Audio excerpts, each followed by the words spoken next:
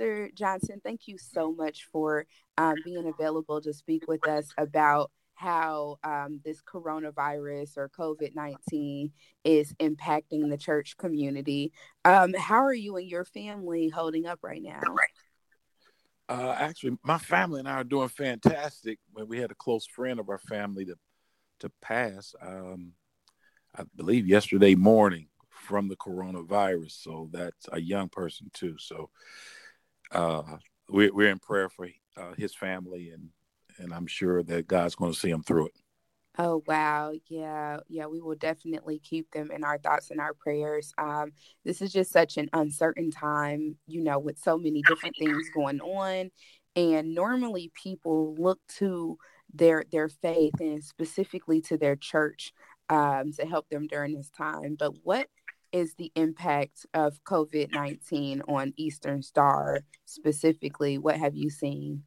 Well, it's had a tremendous impact because, as you just stated, so many people um, really put their confidence in the church and in the clergy and in the causes of Christ through particular ministries. And so a lot of people pull on us for both their faith and their hope, but also for their physical help, for food, for clothes, for somewhere to stay, and those kind of things. And so um, we're fortunate enough that we've had enough resources that we could use technology to get the message out and to get the word out and to give direction, and many of our staff can work from home. We literally had to close our offices down and our care center Mm, down, but we're still working, but we're just working without the facility, which is it's a challenge, but we've been able to kind of address it and still get people's needs met. absolutely, which is incredible because so many people, do rely on you all with the Rock Initiative and with all of the different things that you do for the community. You mentioned about using technology to connect with members, which is incredible. But what word of advice would you have for pastors and clergy whose congregations don't have that type of resources?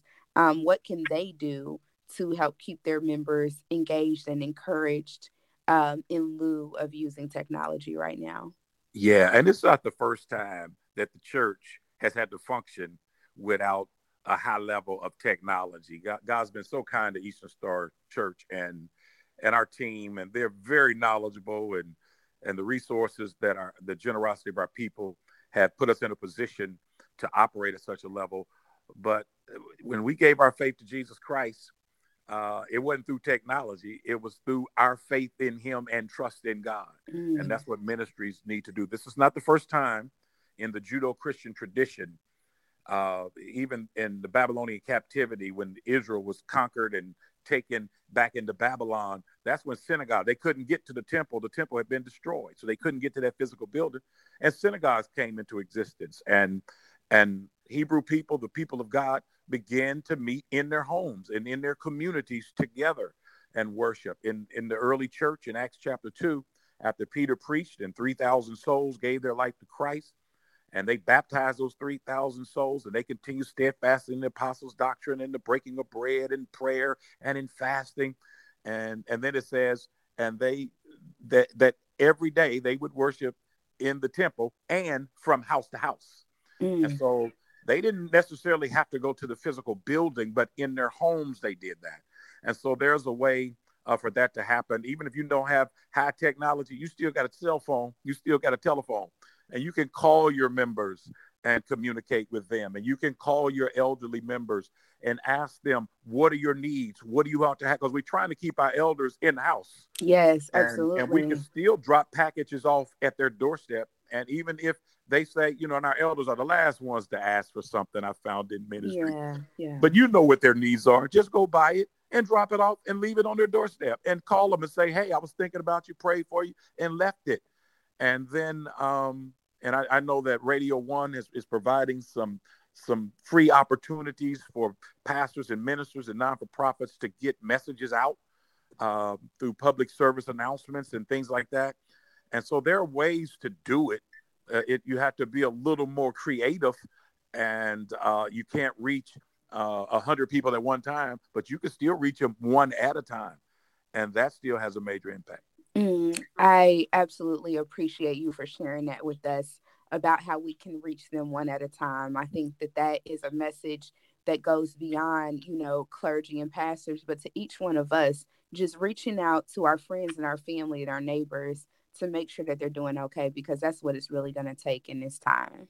Yeah, one of the things we've done with our care center, which is a part of our outreach ministry, is we've asked members of our congregation that when you go to the grocery store and shop, here are certain items, and we told here are the items we need you to get. That you buy them for your family, now buy them for a family that can't afford them, and then they would bring them to the church or bring them to the care center, and then we get them stocked, and then people who need would come to us and get it. Okay, well now you can't come; the building is closed. Now you can't come there, but you still grocery shopping for yourself.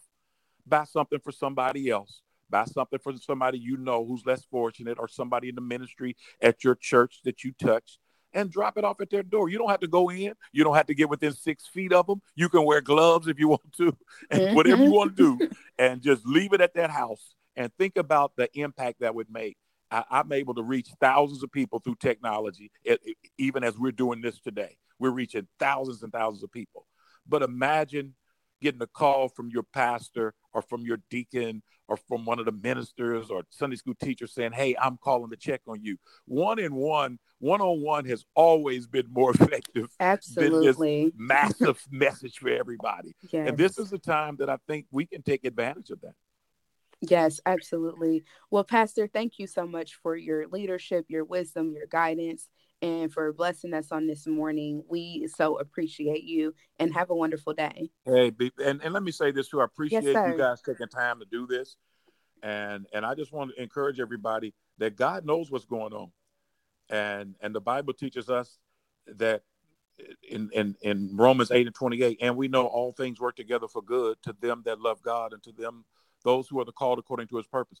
God sees what's happening, he knows what's happening, and God is going to work everything together for good. It's just I think one of the things we have to learn how to do is we have to work on this issue and this crisis the best way we know in ministry or in our families, in our community.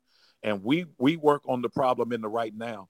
But God is from everlasting to everlasting. He has no beginning or end.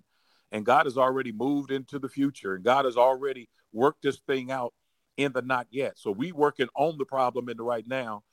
God is already working on it in the not yet. And by the time we get our right now, the God's not yet, this problem will be in the no longer.